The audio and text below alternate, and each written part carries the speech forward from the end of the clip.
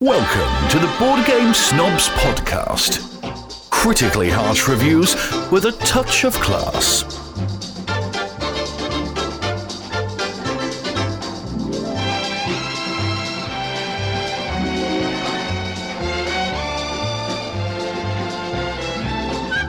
Go. And welcome to the Board Game Snobs. Well, it's not our real podcast. This is our Make Do podcast, our social isolation podcast. I am not at BGS Studios number 1. I'm at BGS Studios number 2, the Northern Studios, at my house. The satellite portion. I feel like I'm a reporter. BGS satellite, embedded in Antlers, Oklahoma. Embedded, yes. I'm in the trenches. Are you in bed while you're embedded? I don't think you necessarily have to be in bed to be embedded, because you can be embedded. Anything can be a bed. He's embedded. He's always asleep, though. A terrible reporter. Either ways, this is a podcast that's probably about board games, maybe not, and we are doing our due diligence not to be touching each other or being around each other. That sounded weird. You're not even looking at me, and that makes me sad. You don't have a camera. The star. This is Gabi, the primary host, the rock upon which this was built. The foundation stone. The cornerstone. The cornerstone. Is that the stone that the mortician owns? What? Get it? The coroner? The cornerstone? The mortician? I'm on fire. Where's my laugh track when I need it? Oh, yeah. I enjoyed your solo podcast where your 12 minutes of macaroni and cheese. I enjoyed that. That was great.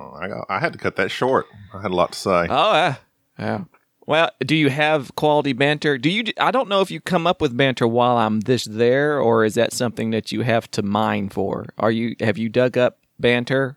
Dug it up? I'm always about bantering. Did you know that from 1799? Now, this is I'm getting these facts from a tweeter called Quite Interesting Facts. So whether or not they're true, but I want to say that they are, because he says random stuff, or whoever. I say he, she, whoever it is, they say random stuff. It could or could not be true. It sounds true, but apparently, see, now this guy, I just pulled up and somebody's like saying, that's not true. So I don't know if I read this or not, but I'm going to read it anyway. Read the fake news. We don't care. It says from 1793 to 1806, rum was Australia's main currency. That sounds like I don't know. I think Bruno and several of our Australia listeners could probably let us know if that's true or not. I've always thought Australia's main export was Crocodile Dundee and Outback Steakhouse. And Men at Work, come from the land down under. And death. They export death. That's just that's a dangerous place. Jellyfish. There's a dangerous where all the jellyfish, snakes, scorpions. So speaking of jellyfish, that reminds me of... You remind me. I have never seen a jellyfish, but once in Florida. I don't like beaches. I avoid beaches, but I was visiting my sister. Sad movie, by the way. And next thing I know, she's discussing the dangers of what's ahead of us on the beach. And it was something called a man-o-war. Sounds like an Avenger. Yes. Is there an Avenger called the man-o-war? I am a man of war. It's not That's Captain America. Man of war. It's a man-o-war. Well, isn't the apostrophe just take the place of the F? I don't know. But it was like basically... a cup of coffee? Does that make it different? I looked into it, and it was called a Portuguese man-o-war. And they're this weird-looking, demonic... got horns on it? Jellyfish that comes out on land. And it sits on land. And if you touch it and it stings you... You want to die, is what was told to me, and it was. Well, they are deadly, right? Did you pee on yourself? They have a. I don't think they're deadly to people. Of course, if you're allergic to it, but they are supposedly very, very painful. Man-o-war jellyfish. That's like the biggest one, right? Yeah, it's actually called the Portuguese man-o-war. Oh, why is it Portuguese? I think it comes from Portugal. It has its own. It own has dialect. its own. I don't know. Maybe it likes it likes the ocean, and so it's seafaring. And It comes enjoys. from Rio. So listen to this. Oh wait, though. or So- Portugal, because Brazil speaks Portuguese and Portugal speaks Portuguese, right? Yeah. So the tentacles that it has that can get you when it's floating above on the water, its tentacles can grow up to an average of 30 feet and may extend to as much as 100 feet. No. So this thing can this thing can reach out from 100 feet and it can sting you weeks after it has been washed ashore. So this thing is just laying on the beach sunning for like several weeks, and all of a sudden a 100-foot long tentacle just grabs you. Oh my god, that's disturbing. Well, That's I'm like- just saying. That's like from a horror movie. I know. They're good. I like them. But anyways, so that jellyfish, that made me think of the Man of War, and I didn't even know that animal existed until a few years back. Very interesting to see. Wasn't there a horse named Man of War that like won the That's Warhorse. Indy 500?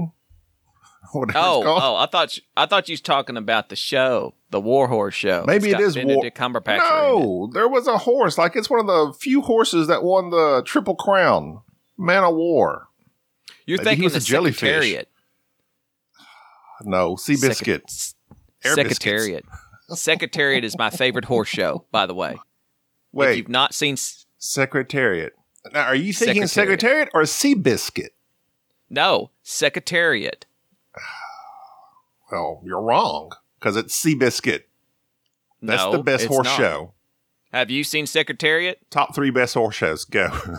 Secretariat. I've never have seen Secretariat. Secretariat. Secretariat. Well, then you need to shut up because Apparently you've never Secretariat seen will bring you to tears. The Black Stallion Returns. Thank you. No, the man from Snowy River. Oh, Man from Snowy River or Man from Snowy River Returns? No, Man from Snowy River. My wife will watch that and cry. It's just this. I had never. That's another See, I great cried in the Australian second one. film. That's a great Australian film. Yes, This guy we like- riding a oh, horse. we have a new. Well, I don't know if he's new. We have another Australian listener that's been messaging us on Facebook. You know, yeah, and I'm somewhat concerned. Nobody has. I've yet. This whole virus thing has kind of put a lot of things on hold, and so the fires in Australia are those out? Are we good with that? Good question. I don't know. That was kind of like we go from one disaster They're to putting the out next. they're putting out a different kind of fire now, I guess. I'm just worried about the fires. Michael Langford, he's following us on, and I clicked on his profile, and he's another Australian listener. He answered a question that I've often had about people. If they do what I do when I find a podcast I like, do you go back to the beginning and listen? Do you listen to the old podcasts? And yeah, I've noticed that there are several downloads of older episodes, and so I must assume that people are going back listening to our old crappy episodes as opposed to our new crappy episodes. What's the difference? Well, I think our sound got better in the newer ones. Yeah, thanks to microphones and not Our sound a singular lapel mic that we had mounted up on a microphone stand. Our audio quality increased and our alcohol consumption increased. And it was all just that graph that it's like, okay, the quality of the show. They ran it's- parallel it's- to each other on the way to the yeah, top. There you go. But back to your horse movies. See, Seabiscuit's the one with Tobey Maguire. And Okay, fun. Oh, go ahead. and I will give you purely the single reason. It is a good movie, but it's kind of, it's kind of just normal drama, sad. But the end of it, that last race where Georgie pulls back and lets Seabiscuit see his horse out of the corner of his eye, it gets me choked up even now talking about it. And he's like, because Seabiscuit needed motivation. And so, like, anytime Seabiscuit saw a horse out of the corner of his eye, like, he wanted to beat him. And so he was, like, way in the back. You remember what I'm talking about? Yeah, I remember what you're talking about. He was, like, running into the last. And it was his last race. So Georgie, his best friend, Tobey Maguire's best friend, I don't even know the guy's name. What was it? Red? His name was Red. I don't know why I remember that. Anyway, Seabiscuit's rider, Tobey Maguire's name was Red. Well, he was good friends with Georgie on this other horse. Well, Seabiscuit was way in the back. He was losing badly. Of course, I'm sure this is all fictionalized for the movie, but it was really good. So Georgie, he sees him way back there. He's, oh no. So he purposely is going to lose the race so that Seabiscuit can see the horse he's riding. And he says something like, go get him or something. And the music soars and Seabiscuit races to the front. Oh my God, it was amazing. I'm sure they shot him and made him glue 3 years later, but it was really good. Well, Tobey Maguire is one of the weirdest actors because he always looks like he just woke up. It looks like he took too much Trazodone the night before, kind of just got out of bed. His eyes are half open, and he kind of has that look of where am I? Can you name your top 5 Tobey Maguire movies that aren't Spider-Man 1, 2, and 3? Can you even name a Tobey Maguire movie besides Seabiscuit and Spider-Man? No, not off the top of my head. I'm sure. I'm sure he is. Can you? Yes, I can. He was in one of my favorite shows, mainly because there was a time in my life where I was obsessed with chess or chest, as I often mispronounce it.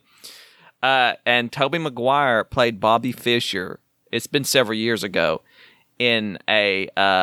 He played Bobby Fischer when he played Boris Spassky, the Did he have Russian a Russian chess accent? champion.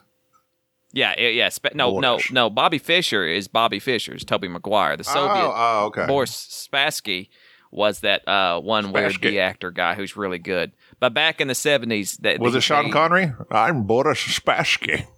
No, it was that dude that I could picture him. I like how Sean Connery's accent was like everything. It was just like this universal accent: Russian, English, Irish. He doesn't need it. He doesn't need it. But Pawn Sacrifice is the name of the show, and Tobey Maguire puts it on. He acts in this. He does it, and nobody watched it. Well, I always felt he was a decent actor, even in the Spider-Man movies. Even though he cries a lot.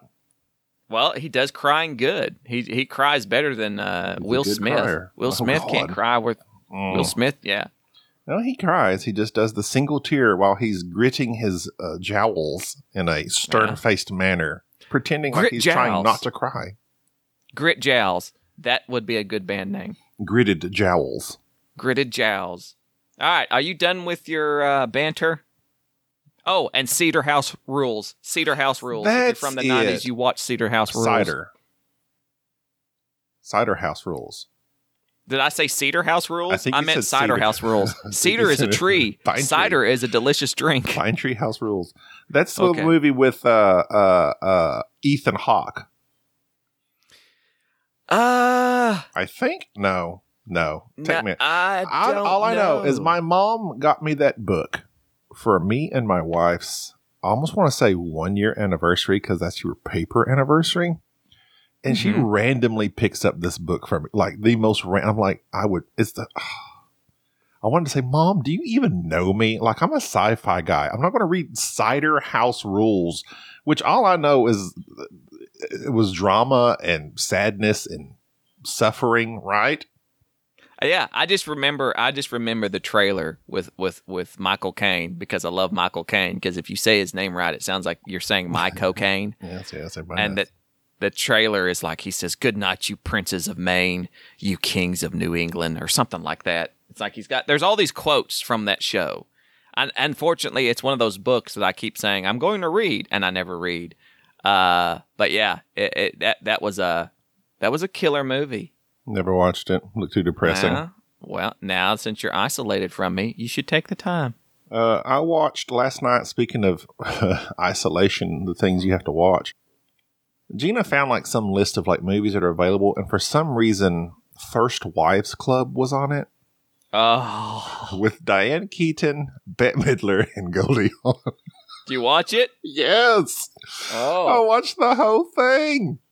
Oh, and, you know, it's almost like I can get invested in any movie if you force me to watch at least 30 minutes of it. Okay. Yeah. Because then I was like, how are they going to get revenge on their husbands? I was engaged. before I move on, I must say this. Often our listeners have figured out from my accent and me mentioning that I'm from Oklahoma. Right now, like the most popular documentary on Netflix is that Tiger King. Quit sending me Tiger King memes. All right, I'm not gonna watch that documentary. I was born in Wynnewood, Oklahoma. Well, if you would shave your mullet, it would take a lot of that out. I lost that mullet. I know that Joe Exotic Zoo and all that. I know all about that. I was raised around that. I was there for that. Yes, I don't want to mess with that. Like, everybody keeps watching this documentary and talking about it. It's like, oh, Joe Exotic, this is crazy. And it's I haven't seen it, so I didn't know it was in your neck of the woods. Oh, I was born on that bridge that they show, that they drive across. That Joe Exotic Arbuckle Wilderness type area from Davis, Oklahoma, and Sulphur, Oklahoma, all that. I was born in Wynnewood. That's where my grandmother lived up to a few years before he died. All my aunts, all my uncles. That is a crazy town, and Tiger King is the most damaging movie to the Oklahoma. It's like it's going to turn Oklahoma into the new Florida. It's like it's going to shift. Yes. It's going to become Oklahoma Man, and I don't want that. And so, yes, too late. You are one. I know, but Tiger King just puts us all in a bad light. I want to see it, but I don't know what it's all about. I know it's about craziness, like people owning tigers and basically. You know how you often talk about snake people? Like, you own a snake, yes. You're a certain kind of person if you own reptiles. Apparently, you're a certain type of person if you own tigers. We had a local exotic animal owner whose house caught on fire several years ago. And I remember when we were on the fire department, and my old captain at the time spoke about how during the fire they were trying to rescue these animals, and they were mainly cats, but there was one, I don't know if it was an orangutan. He just kept saying monkey, but it wasn't a monkey. It was another species of it that he couldn't get the cage unhooked and he couldn't get the monkey out of the cage, and he couldn't carry the cage. So at some point in time, he decided to try to contain said monkey. The monkey got violent, obviously, because the garage for which it was connected to was on fire, and he turned the hose on the monkey. Oh, gosh. And watered down the monkey till the monkey calmed down, and then subdued the monkey in some sort of bag and saved the monkey. And years later, I remember the fire. That was the battle cry of Southeast Oklahoma. Save the monkey. The fire chief used to always make fun of him because later the guy who owned the place was talking about, thank you for saving my animals. And every time the monkey would see my captain, it would freak out. It knew that was him. That's the guy. I think it was an orangutan. It was a. If only he had saved like a donkey instead. Why? Then he could say, "You saved." I get it. I swear. What? This lowbrow humor you have. It's all I've got. Go on. What are we going to talk about? Caylus? Oh, yeah. We played Caylus at CabinCon. We have yet to discuss it. So, Caylus has been on my wish list for a long time because there was a certain YouTube reviewer who declared it his favorite game, and so I've always was out to obtain it. And then Caylus 1303 come out, and I'm like, oh, we have to have this. We must play this. And you tell them about it, Gobby. You tell them about it. What do you want me? So, Mike bought the revised edition, Caylus 1303, that came out whenever, 2019, apparently. It plays 2 to 5 players. I wouldn't recommend it at 5, just like most of these games. Somewhere in the middle. We prefer our player count, our favorite player count here at BGS is 3 player.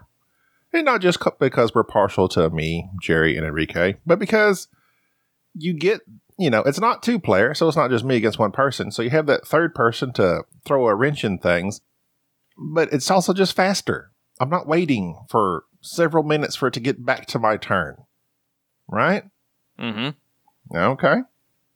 So, what are you doing? You don't usually ever let me just talk, but whatever. So, Caylus I'm trying something new. Trying something new. I don't know why you're going to change things up now. So it says it's one of the first worker placement games. Whether or not that's true, I don't know, but that's what Board Game Geek says, and it is the Bible, basically. So Kalis has this worker placement system of where you start at the bottom, and it gives you some of the good Lord, the locations you go to are imprinted in the board, especially like the first 4 or 5. I don't have the board in front of me, and you're going to build these buildings as you go up this track. It reminded me a lot of that Toledo, is that right? Where you're making the swords? I think it was Toledo. So you're like doing this wind-about system up to the castle, and you're supposed to like help the king build his castle or something. So along the way, you're going to build these buildings. Well, on the beginning buildings, you can go there and purchase them. I don't know the, good Lord, words. You flip them over and you can own it. And when you flip it over, you're only allowed a certain amount of meeples each turn, like 4, 3, depending on player count. But if you go here and you purchase this build, you can flip it over at the end of the turn. So it will do away with whatever that building did previously. Like it may have given you wood or gold or whatever previously, but now you flip it over and it will allow you to get another meeple into your hand. So that's good, because the more meeples, the more things you can do, especially towards the end game where if you turn in so many meeples, it basically gives you victory points. It gives you gold, and gold is very important in game. So it has a nice ramp up system. It's like you start off with these lower level buildings that you can build, and you can't build the next level building without building the lower level buildings. Is that right? I think that's right. No, because you have the certain you can skip over yourself. Yeah, but the way it does it is it starts you off. It makes you build these lower levels first. I think you can skip up to the next one. You just have to go to the build first. Bronze or wood, whatever it's called, a wood building. Then you can build silver buildings, and then you can build the gold buildings or the monuments. So it's got a nice system there. It is very kind of cutthroat. That little provost, you can mess people around with that. I want to talk about the provost, okay, which is like the thing of the game. The man on the horse. Hook of it. The hook of it is you follow this path to place your workers, and anybody behind the provost on this path, they activate. Anybody ahead of him, he has deemed they're just not going to do their thing. And so there's a spot on the board to where it allows you to manipulate the provost to move him forward or backwards, and it's an opportunity to screw over other people. And that was always the hook that I kept hearing people talk about was, it's so cutthroat, the provost this, the provost that.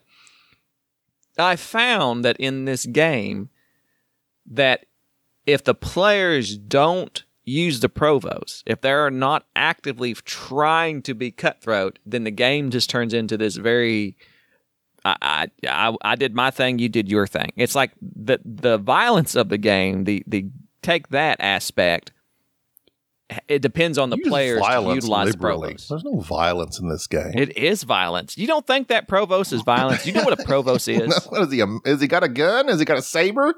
He's the head of the cathedral, if I'm not mistaken, in that time. So basically, this guy... creating violence? Well, yeah, because he gets violent. He rides along the path. He's got a bad temper. If you don't, you're not working today. You're not going to do your thing, or we're going to excommunicate you. Oh. And then just rides along and says, "No, there will be no wood for you," says this, the church. The Pope says you cannot build this building here. I don't know what the provost is supposed to be doing, but he basically moves around, and you can somehow manipulate him to go backwards or forwards, and then he messes everybody up. Everybody was crooked back then, probably. You got to bribe. You got to give you 3 loaves of bread. That bag of money. I like in every medieval show. What's that joke that comedian had? He said that every medieval show, there's just that bag of money with coins in it. And whatever it's like nobody ever counts it. Nobody ever asks. They just throw the bag of money. That's all you need. Like, here.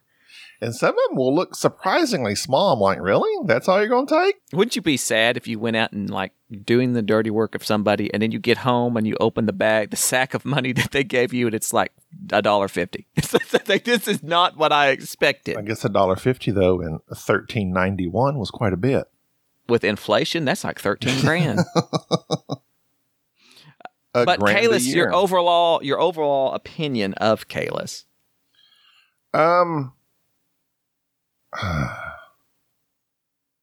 A mediocre grunt. Yes. It was not. It felt like an old game. It felt like an old game. Yeah. It can be played a couple of different ways, like you said. You can have the people that are aggressive, they're moving the provost, and especially if you use the... well, you kind of negated this actually for me, because we played one game without the character cards, and we played one game with them. The game we played with them... Playing without them is just a standard worker placement game, like anything. You're collecting things to build things and collect points. There's really nothing. Of course, again, it is an old game. It's an old game. So I guess there's no problem with that. It's one of the OGs. But the character cards give you these abilities, and you can steal them from each other. Jerry and Enrique were playing for the first time, and I had everyone's character card, and no one took them from me. So I had all these benefits, and I won the game because I had all these benefits. I think if you had kind of understood, I need to get that back from him, and there was this tug of war. But at the same time, that's kind of one of my issues with it when I played with Mike, because we played that way. We were constantly back and forth these character cards, and it's like you spend kind of half your time of the game just fighting over character cards, and that to me took away from the game. But just the basic game, though, is not that exciting without that. So I don't know. I wasn't crazy about it. I could not ever play it again. Yeah, it was one of those that I was expecting. I expect two things from a game which is declared to be a classic, like kind of that Stone Age feel. Like when I play it and I go, "This is a great game." Back in its time, it was probably amazing. It's been killed off in many ways, but it's still a good game. Like I could still play Stone Age. I enjoyed it. I love the certain aspects of it, but I see its age. Or it's a classic game that's it's undying. It's been around for a long time. Few games do what it does, and you can play it and go, yes, this is a solid game. This is something that's really, and I was looking for that with Caylus. I wanted to see what was the greatness of it, and I enjoyed it. It was okay, but after we played it several times, I was sitting there thinking that there's so many other games that do what this does better and is tighter. Like the scoring is tighter, which is a big deal to me, because yes, you can easily, if everybody's not paying attention and everybody in the game is not doing their thing, then one player can run away with it. It has all the bugs that have been worked out of board gaming that are found commonly in old games. It's kind of like with Catan. It's like if you know you're playing against a good player, just don't trade with them. Yeah. If everybody at the table says we're not going to trade with this guy, then that's it. They're screwed. And they're screwed. And Caylus, if one person is not out there for their sheep. Yeah, if one person is not out there stealing those worker cards and being violent, then he's king making somebody. And I just found the game to be, it was fine. I played it. I thought this was nice. If I never play it again, I'll be just fine. It was very pedestrian.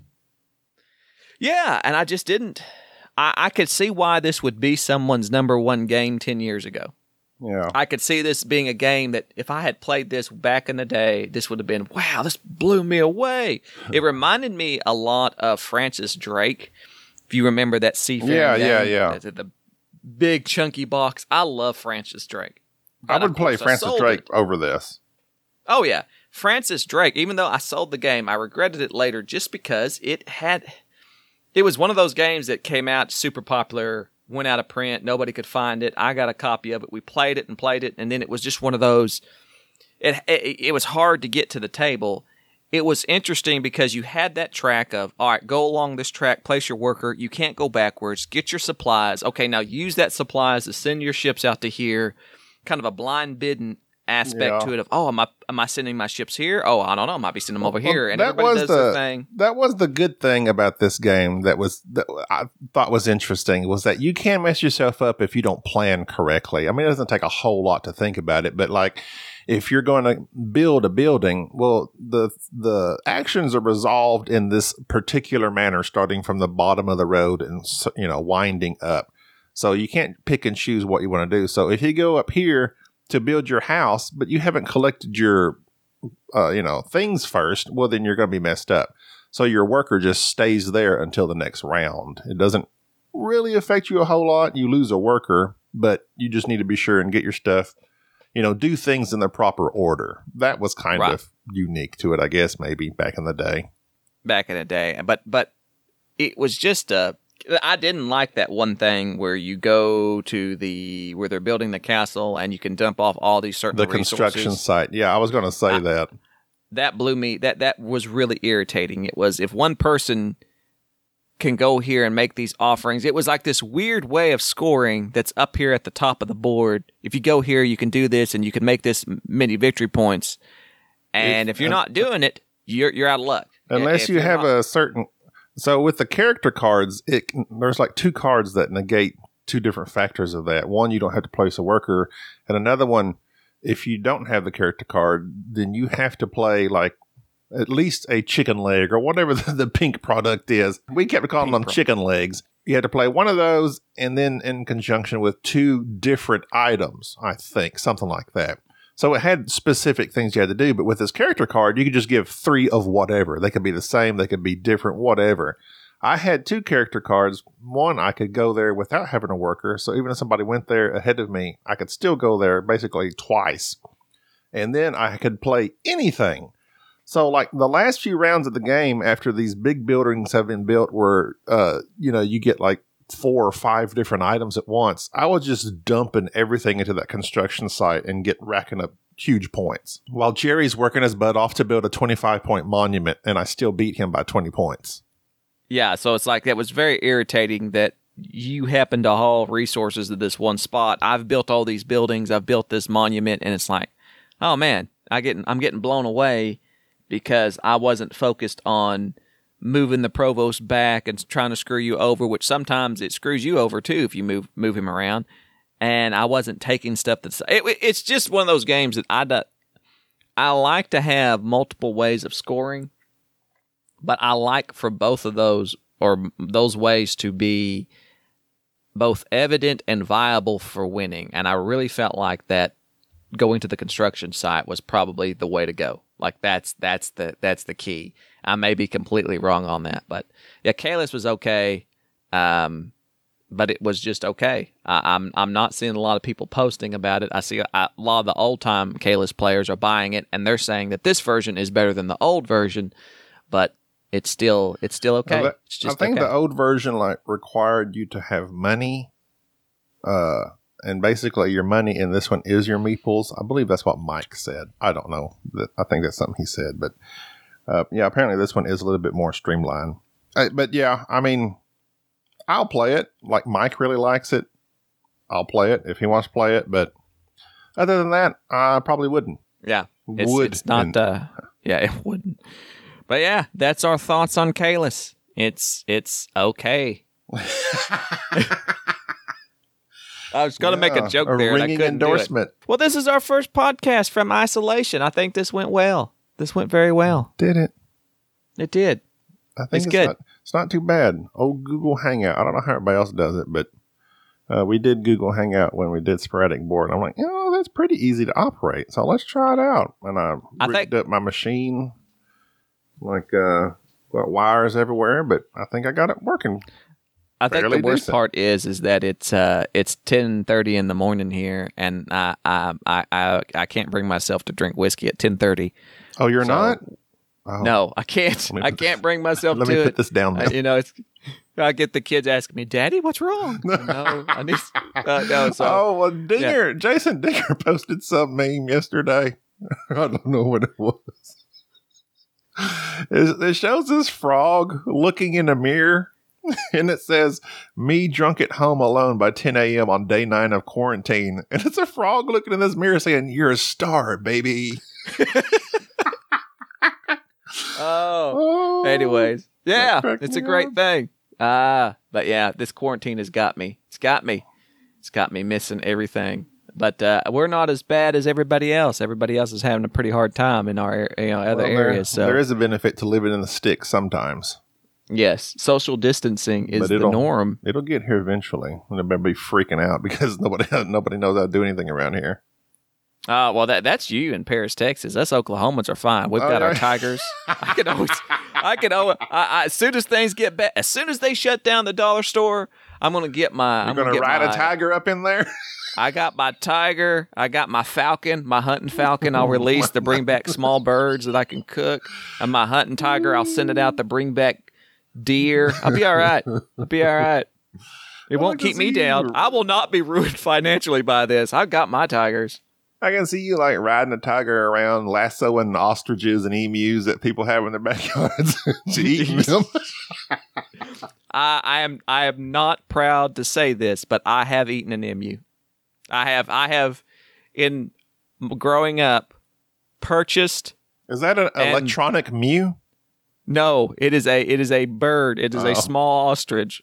But we bought an emu at a chicken sale at an auction in Wapanucka, Oklahoma. Did they not know what a chicken looks like? They bought an emu. Yeah, well, no. The guy brought a bunch of he brought a bunch of emus because the emu business fell out. Like, they used to be very valuable, so they shipped them in from Australia. These big chickens ain't moving like I thought they would. Yeah, why wouldn't you want a 5-foot bird that kicks you right in the shins and almost kill you? But the Great Emu War of the 30s that was fought back in Australia. If you don't know about the Emu War of 1932, you've got to look it up. It happened in Australia, and it's amazing. When they were using rum as their currency, riding emus around. Just Google Emu War. Just go to YouTube and type in Emu War, and it's an amazing thing to listen and to watch, and how these birds became invasive. Jousting. And for some reason, was there jousting on the emus? Well, that's where you got that old Atari game Joust. That was based on the Australian Emu War, wasn't it? Oh, joust me over here. So for some reason in Oklahoma back in the 90s, they thought it was wise. Let's bring this invasive bird to our area. And they did, and everybody had them, and were raising them. And when the market fell out, everybody just turned them loose into the wild. So what was the thinking? Are they thinking like food or feathers? Why would you have an emu?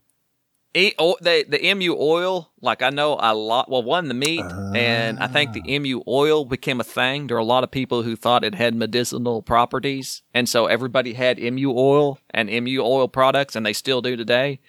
But they released them out in the wild in Oklahoma, and fortunately, we have predators here to some degree, like coyotes and things of that nature that didn't let them get out of hand. But many people brought their emus to chicken sales, and my dad bought two. An emu in the hand is better than two in the bush. It is. Well, my dad's bought 2 full-grown emus for $5 back in '97, I think. And next thing I know, I just remember my dad going out in the yard and having a fight with an emu because they kick. And next thing I know, he comes out with an axe and says, "Yeah, we're done with these." That's where that phrase comes from. Australia. They're like, an emu in the hand's worth 2 in the bush. Then they go out in the bush and start jousting with them. Oh, well. Then they drink a Foster's and head on their way. I love Australia. Australian for bad decisions. Yeah, they don't drink Foster's there. I know they don't drink Foster's there. They couldn't. What beer do Australians drink? Email me. I need to know. But yeah, I should have labeled this a trigger warning because I'm sure our listeners wanted to hear about my father butchering emus. Oh, you gotta do what don't you watch do. The Tiger King. Yeah, Jerry, stay in here, son. I gotta go out here and get this big old chicken that's in my front yard. I just remember going outside. What happened to Big Bird? I think they call chickens yard birds sometimes. Get a little yard bird out here. I used to have. I like when I Googled Emu War just to make sure that my dates were right. The Wikipedia entry for it was it gives all the information, the start date, and the result is just labeled failure. so apparently the Australians lost the Great Emu War. I didn't realize that they. I don't know. But yeah, you owe it to yourself to watch that on YouTube, and I've got to go. This is enough. That was amusing. Oh, I see what you did there. All right. If only you had your laugh track. I'll edit it in later. All right, stick a feather in it. Okay. Call it macaroni. We're done. Bye-bye. Bye-bye. Bye. Thank you for listening to the Board Game Snobs. Stay classy.